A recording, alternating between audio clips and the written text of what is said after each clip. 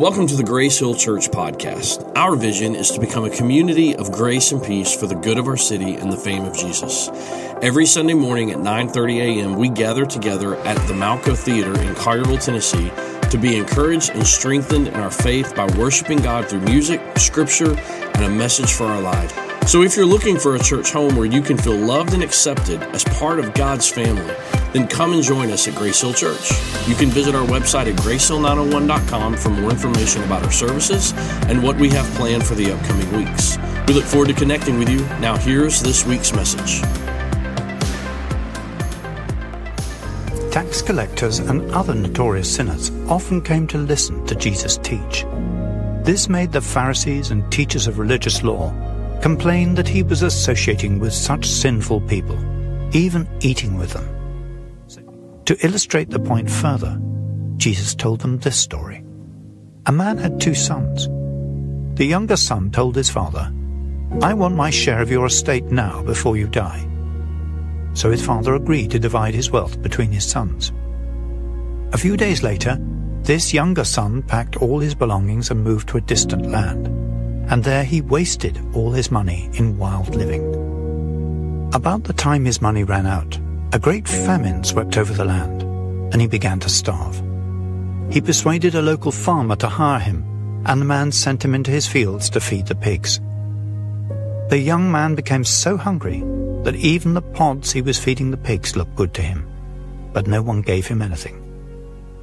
When he finally came to his senses, he said to himself, "At home, even the hired servants have food enough to spare, and here I am dying of hunger. I will go home to my father and say, 'Father, I have sinned against both heaven and you, and I am no longer worthy of being called your son. Please take me on as a hired servant.' So he returned home to his father, and while he was still a long way off, his father saw him coming. Filled with love and compassion, he ran to his son, embraced him, and kissed him. His son said to him, 'Father, I have sinned against both heaven and you, and I am no longer worthy of being called your son.' But his father said to the servants, 'Quick, bring the finest robe in the house and put it on him. Get a ring for his finger and sandals for his feet, and kill the calf we've been fattening. We must celebrate with a feast, for this son of mine was dead and has now returned to life. He was lost, but now he is found.' So the party began. Meanwhile, the older son was in the fields working. When he returned home, he heard music and dancing in the house, and he asked one of the servants what was going on. 'Your brother is back,' he was told, 'and your father has killed the fattened calf. We are celebrating because of his safe return.' The older brother was angry and wouldn't go in. His father came out and begged him, but he replied, 'All these years I've slaved for you, and never once refused to do a single thing you told me to. And in all that time, you never gave me even one young goat for a feast with my friends. Yet when this son of yours comes back after squandering your money on prostitutes, you celebrate by killing the fattened calf.' His father said to him, 'Look, dear son, you have always stayed by me, and everything I have is yours. We had to celebrate this happy day, for your brother was dead and has come back to life. He was lost, but now he is found.'" I've looked at that painting now for what feels like hours as well, just putting the creative package for the sermon series together, and even still just sitting over there seeing it so blown up on that screen. I got so distracted I lost my place and didn't get things set up in time down here. It's a pretty powerful image to think that a painting that was painted over 400 years ago can have an impact on our soul, that can have that kind of impact to even potentially, like Henry Nouwen talked about it deeply affected. It was a multi-year spiritual journey that impacted his life. I've been just moved. Go ahead and put that painting back up on the picture, up on the screen. I've been so moved by the the way that the Father's hands kind of come around and hold the Son. And I was noticing Friday how worn the Son's shoes were. That on his, what would be his right foot, that the back of the heel of the sole of his shoe is just, it's completely worn off. His head is shaven because no doubt he became probably lice infected, and he had no choice but to shave his head down.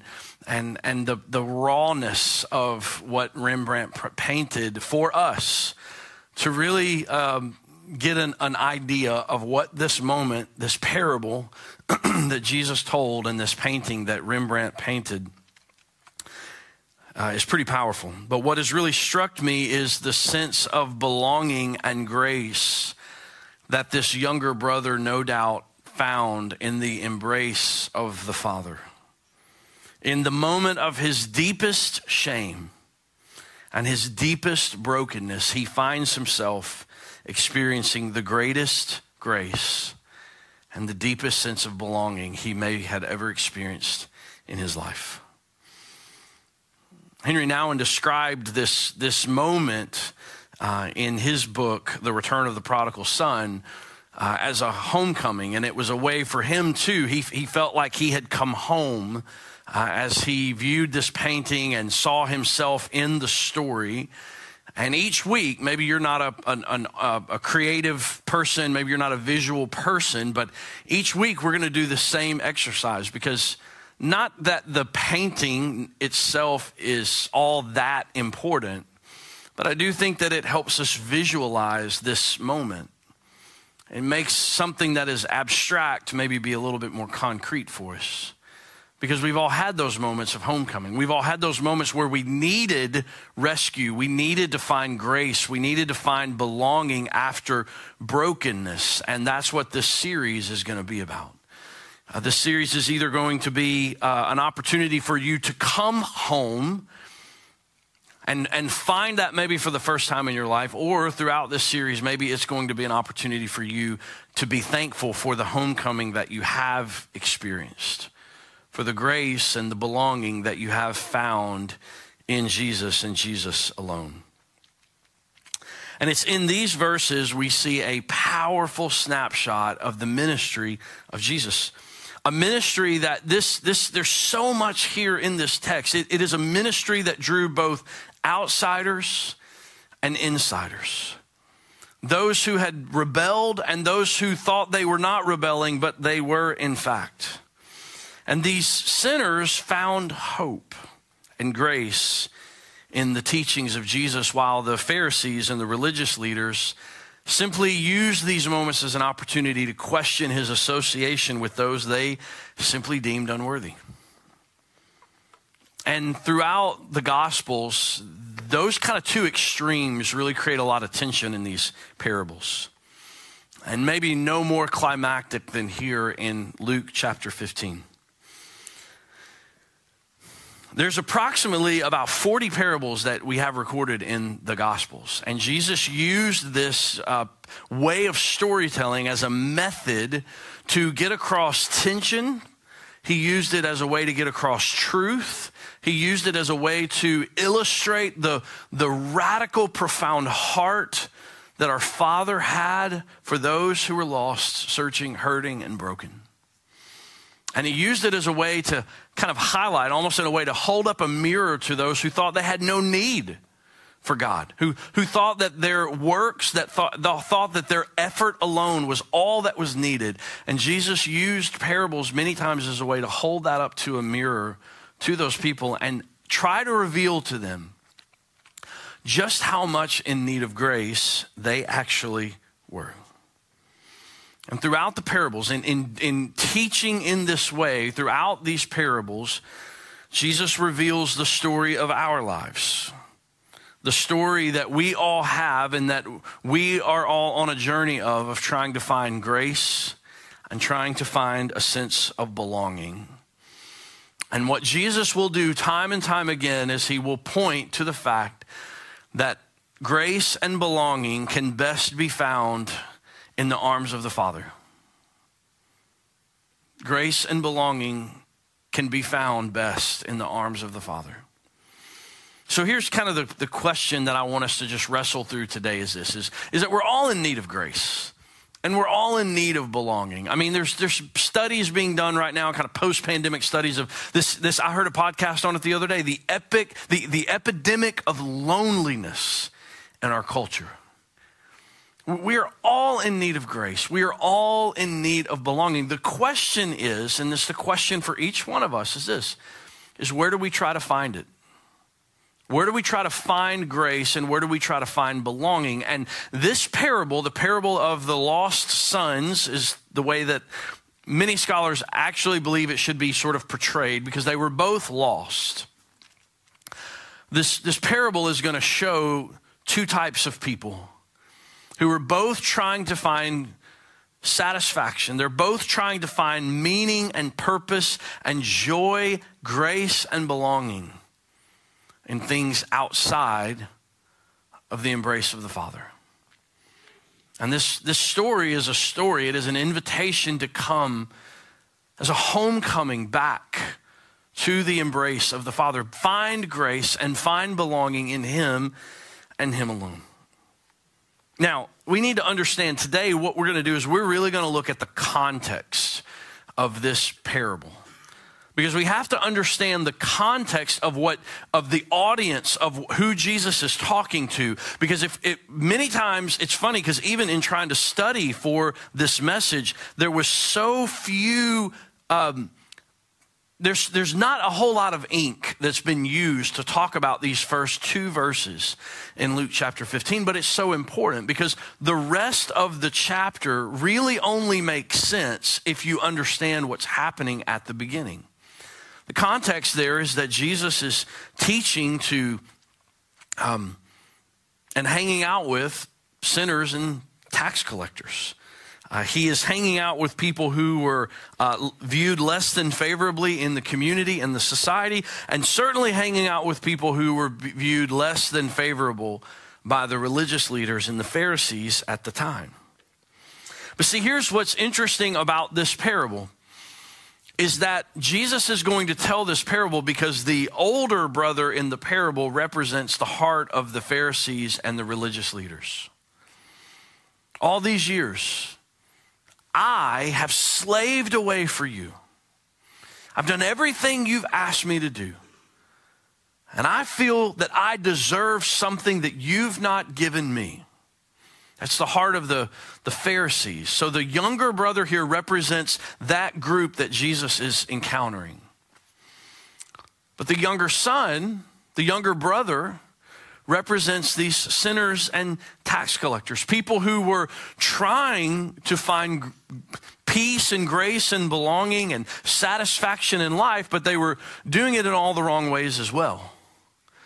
The difference is, and this is why Jesus is telling this parable here, is that the sinners and the tax collectors were actually coming and being with Jesus. While the Pharisees were doing nothing but standing off in the distance in the shadows, rebuking him and criticizing him, just like the younger brother.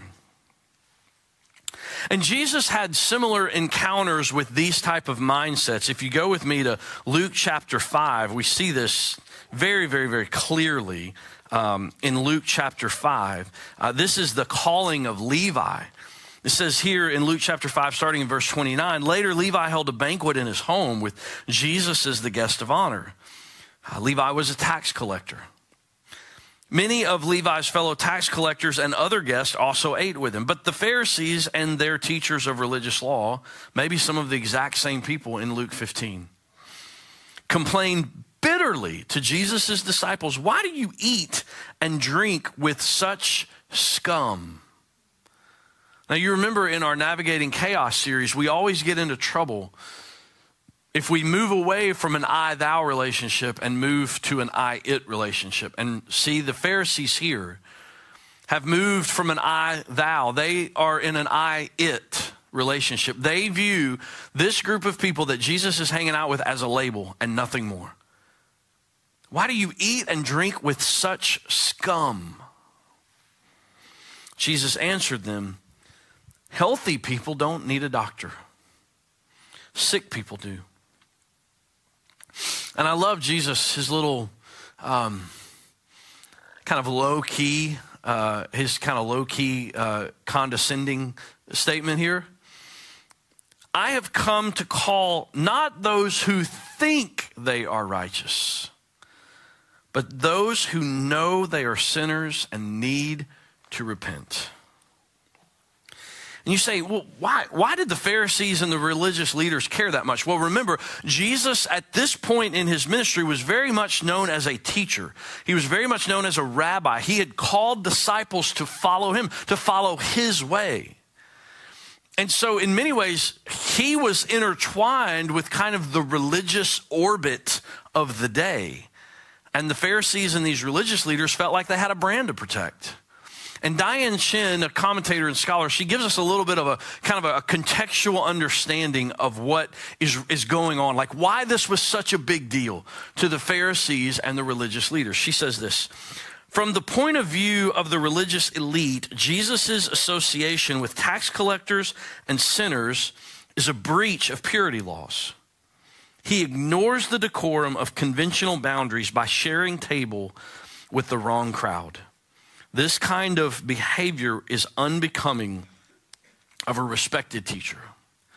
And I think there's three actions here. There's three postures, or maybe even just, verbs that Jesus is demonstrating here that has really caused these religious leaders and Pharisees to kind of be in an uproar. Why they're coming to him. Yeah, he's breaking these purity laws, but there's some things here that Jesus is doing specifically that's got them really worked up and riled up. The first one is this: he's teaching them. If you kind of think about it, like Jesus has put himself in the posture of teaching these tax collectors and sinners, this scum, as the Pharisees and religious leaders referred to him. He's teaching them the ways of God. The Pharisees and the tax collectors may not realize it yet, but he's teaching them the way of Jesus, that if you're going to come and follow Jesus, this is the way of life of doing that. This is what a disciple of Jesus, someone who's following him, this is what that looks like in their life. So they were worked up that the poor and the scum, as they thought it, or the greedy rich of the tax collectors, were hearing the ways of God. Societal norms at the time, they really shouldn't have had a lot of access to that, and yet Jesus has invited them in. But taking it kind of zeroing in a little bit more, Luke tells us that Jesus was associating with them. So this is not just Jesus standing on a hillside, as we see like in Matthew chapter 5, where he's got the multitudes there and he's going to teach them the Sermon on the Mount, this ethic of the kingdom of God. No, Jesus is actually associating with them. He knows them by name. He knows their story, probably many of them. He has become potentially friends with them. He might know their spouse and their children and who they are. Jesus has put his life into their world, just like we talked about again in the Navigating Chaos series. This incarnational love of Jesus, we get a glimpse that Jesus is actually doing that here with tax collectors and sinners, scum, as the religious leaders referred to them. He has stepped into their world to love them and care for them. But the last word that we get here in Luke chapter 15 that has kind of worked up these religious leaders and Pharisees is the idea Luke tells us that he's eating with them. Now, we don't think much in our culture today about sharing a meal, grabbing lunch with a friend, a coworker, day dating your spouse, whatever it may be, going Friday night out with a few friends and hanging out, whatever. We don't think much about it. It's fun and we enjoy it. And some of you love having people come over to your house. But first century context, eating, sharing a meal was an incredible sign of hospitality. It was an incredible sign of friendship and connection and relationship. And Jesus is not only kind of macro teaching them, he's not only associating with them where he's maybe on a first name basis with them and he knows their story. He is taking time out of his life And part of his ministry is eating with this group of people that the religious leaders and tax collectors refer to as scum. Now, I'll talk more about this in a couple of weeks, but newsflash, the older brother had a similar vibe with the younger brother. He didn't even call him when my brother returns. He said, when this son of yours. He's disassociating himself with any type of familial intimacy at all that he could have. And these religious leaders have done the same thing. They just label them. It's an I-it view of a relationship.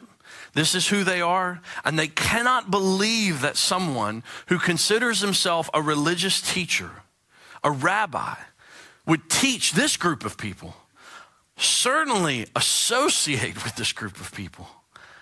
And why in the world would he share a meal with them? He would actually sit and eat with them? It is beyond their understanding.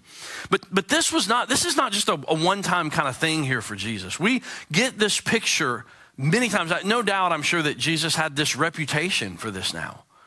I mean, just a couple of chapters later, we see in Luke 19, Jesus called the calling of Zacchaeus, hated individual, tax collector, traitor to his own countrymen, worked for the government, the Roman government, and essentially stole from his people as he collected the taxes for the Roman government. We see this when Jesus goes and he spends time with the woman at the well. We see this as Jesus is meeting with people, associating himself with people so closely that he knows that they're hungry. They're so poor they don't have money to bring food in, and so Jesus provides food for them. We see this with Jesus' encounter that he has with those who are diseased and sick. And many times, yes, we do, sometimes just due to proximity, Jesus will speak the word, or to demonstrate his power, he'll speak the word and they'll be healed. But many times, Jesus is so close to those who are physically so broken and diseased. Their bodies are riddled with disease, that Jesus actually gets to them and touches them.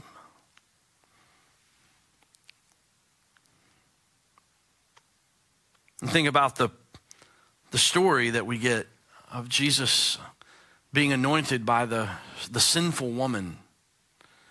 Where there's this outcry about the gift that has been given, this anointing that she has done. And Judas proclaims that this money should have been, that could have been sold and given to the poor. Jesus had a reputation for associating himself, teaching people, and eating with people who were marginalized by the broader community. And I'll tell you, the hardest part about this message for me, I think it's easy to hold up the grace of Jesus and say, man, we need to find our grace. We need to find grace. We need to find belonging in Jesus. I think it's easy to hold up the religious pride of the Pharisees and the religious leaders and show how they were just as in need of grace as much as these sinners and tax collectors that they viewed so poorly.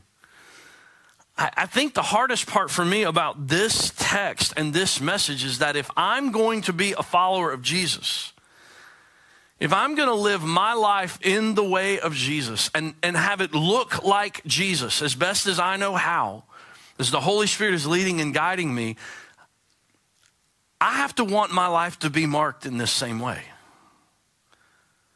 Like who would, think about it this way, who would be the people that you would have to eat with, that you would have to find yourself in association with, to disciple, to teach them? Who are the kind of people that you would have to be in that level of proximity to, that need grace and need to find belonging?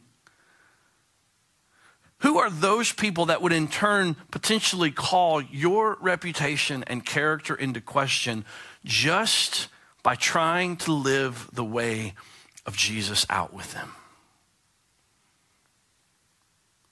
That was a really hard thing for me to process as I worked through this.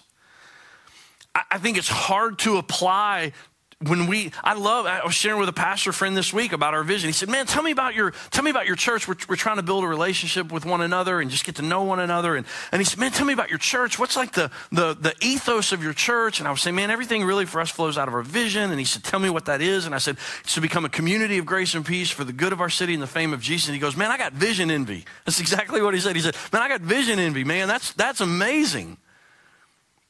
And think about trying to become a community of grace and peace where our life would be potentially marked by this. That the people that we might disciple, associate, and eat with would potentially get our character, our reputation, our mission called into question because the way that society views those people is so negative. This is the question I ask myself a lot of times. Who are the modern day sinners and tax collectors? Who are the modern day groups of people that, let me just say it this way, that the larger religious community, they may not ever utter it this way, but they would say is scum. Undeserving of the grace of Jesus. I want my life to be marked in this way. That those are the people that need grace and belonging. And because I have found grace and belonging in the embrace and the arms of the Father, I want to do everything I can. It's just all week long is wrestling with this. I want to do everything I can. Character and reputation potentially on the line. To be in proximity to those people. Who would those people be? I hear a lot of negativity towards certain groups of people in this world right now. There's a lot of negativity towards certain groups of people as it relates to human sexuality. There's a lot of negativity towards certain groups of people as it relates to politics. There's a lot of negativity towards certain groups of people as it relates to, this morning I wore a shirt for setup. I always wear a shirt and change and everything, and I wore a shirt this morning that said, Memphis welcomes refugees. And it was when we were part of a project a few years ago when some large group of Afghan refugees had been kind of assigned to come to Memphis. And there was just, the needs were just tremendous. And our church stepped in such a big, I was reflecting on that this morning, just thinking about the carload of stuff. Literally, I think, Jessica, correct me if I'm wrong maybe after the service, but I literally think it was like 2 carloads of stuff that we just gave to these people we'd never met before. And I will vividly remember, I got that organization, I got a shirt from them. I bought the shirt just to kind of sponsor their fundraiser they were doing to try to raise money, just to help pay these people's rent and get, MLG and W turned on in their home. And I wore that shirt out one day just to run to Lowe's or something, just to make a run. And I had somebody just approach me and be so critical towards me about my shirt that I was wearing that just said, Memphis welcomes refugees. And I've thought about that many times. I've worn that shirt. I've worn it a bunch. And I've thought about that time. And what if you just scratched out Memphis and said Jesus? Is that the heart of Jesus? To welcome those who have no place. I'm not going to mention her by name because I didn't ask her for permission, but I was so struck this morning. I had to fill out an application for one of the folks in our church who's going to go start doing prison ministry. And I just think to myself, that's the heart of Jesus. That's the posture of Jesus. That's the type of people that I think that Jesus would go teach and associate and eat with if he was living and walking among us today. And oh, by the way, the spirit of the church, that is what we do. as we carry on the mission of Jesus. And so I just want us to wrestle with that before we ever jump into the compare and contrast of the younger brother and the older brother and the irreligious and the religious and all of that. We have to sit for a moment in the context of the story and go, Jesus was hanging out with people, was in such close proximity to people that his character and his reputation were being called into question. Who are those people today? And might not we try to consider how we can actually build bridges with people in those communities instead? I think that's the heart of Jesus. I think that's the way of Jesus.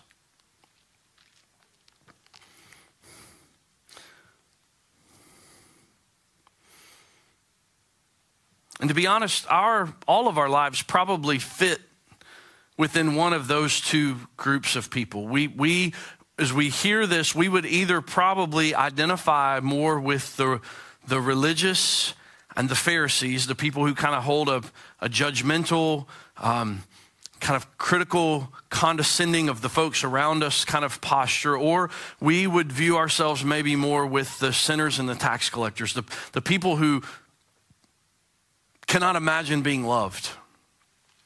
They can't imagine finding grace. They can't imagine finding a place and a sense of belonging. All of us probably could find, and maybe our points in our life have been interchangeable. Maybe we've moved from one spot to another spot in our life.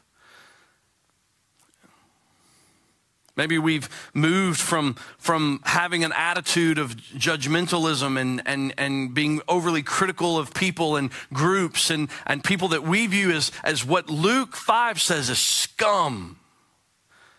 And then we've had a moment where we have encountered such grace and belonging in Jesus. And we've moved. Maybe we've had moments where we've gone from being the outcast, the sinner, the tax collector type person. And we have found grace and belonging in Jesus.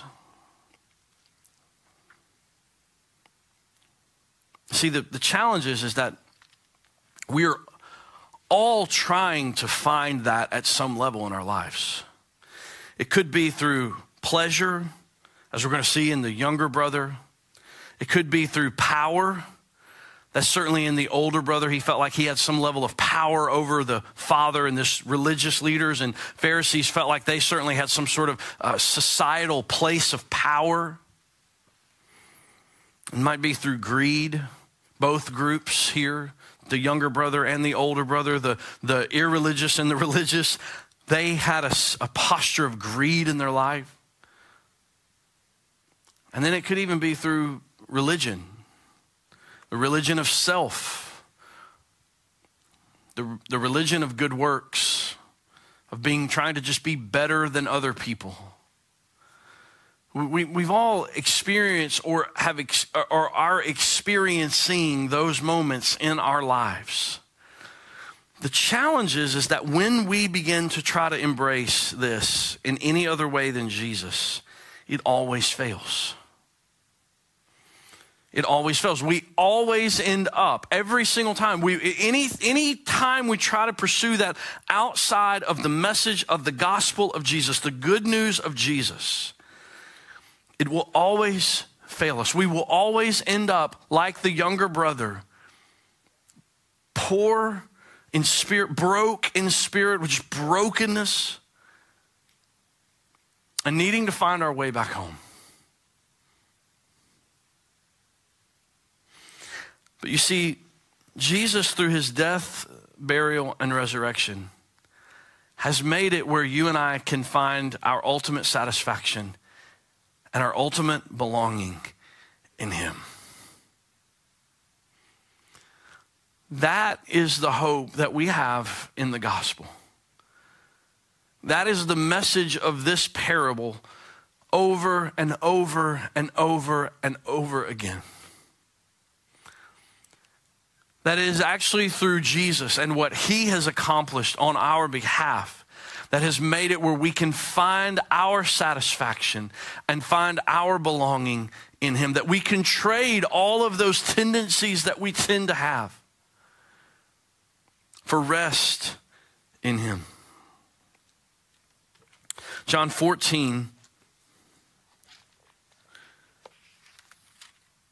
the first couple of verses here in John 14, Jesus says this: don't let your hearts be troubled. Can you just exhale on that for a minute? That the invitation of Jesus is to not let our hearts be troubled. Trust in God, but also trust in me. There is more than enough room in my Father's home. All my older Gen X's, we're all singing it right now. A big, big house with lots and lots of room. You know, you're all doing it right now in your head. If this were not so, I would not have told you. Would I not have told you that I am going to prepare a place for you?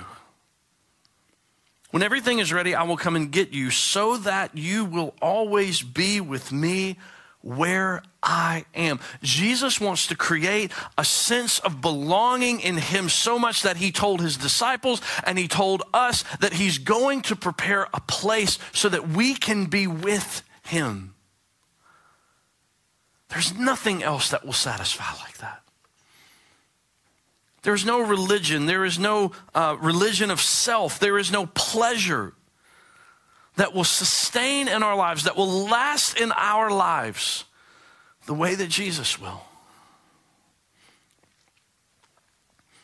And for the religious, Jesus has enabled us to shed all the burden of this working and this trying and this burden that we bear of the weight of religion and performance and good deeds. Jesus has enabled us to shed all of that and come and find rest in him. Jesus extends it. He says, my burden is light. Trade that heavy religious burden, the weight of performance. Trade it for the yoke of Jesus that is easy and the burden that is light for him.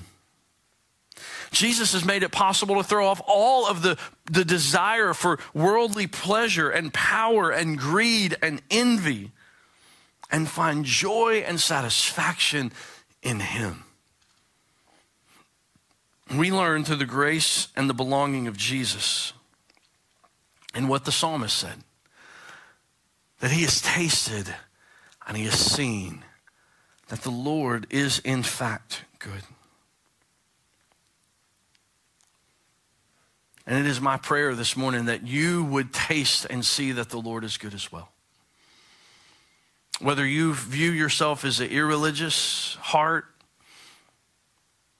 or you view yourself with a religious heart and it's all about pride and works and ego and just being better than your neighbor.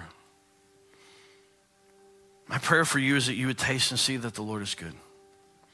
So each week of the series, the way we're going to end the message each week of the series, there's a powerful spiritual practice that the younger brother models for us here. He comes and in a way he confesses to the Father. He confesses his brokenness. He confesses his unworthiness. He confesses his need that he has and his desire for forgiveness in the Father. And every week in this series, we're going to end the message by just kind of taking that posture for just a minute. We're going to begin each message by kind of gazing into that picture, and we're going to end each message by posturing ourselves and fixing our eyes in confession on the author and the perfecter of our faith. And so I want you just to do that now. Just to maybe get back in that same posture we had early in the day, just a posture of holding out your hands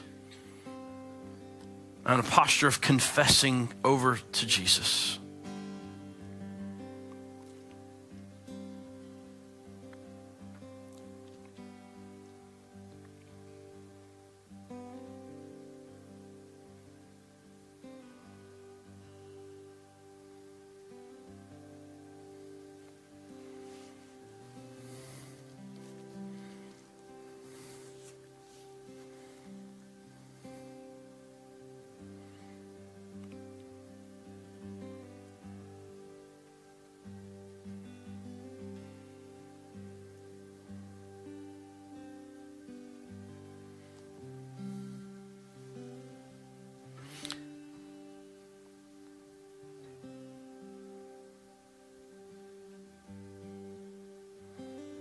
Jesus, I thank you for the old hymn that says, come you sinners, poor and needy, weak and wounded, sick and sore. Jesus ready stands to save you, full of pity, love, and power. And I pray today that all of us, the ones who feel irreligious and the ones who feel religious, would see our deep need that we are all sinners. We are all poor and needy. We are all weak and wounded. We are all sick and sore. And the only hope we have, the only chance we have in life is to come to the one who says, come to me, all who are weary and heavy laden, and I'll give you rest. Jesus ready stands to save, full of pity, love, and power.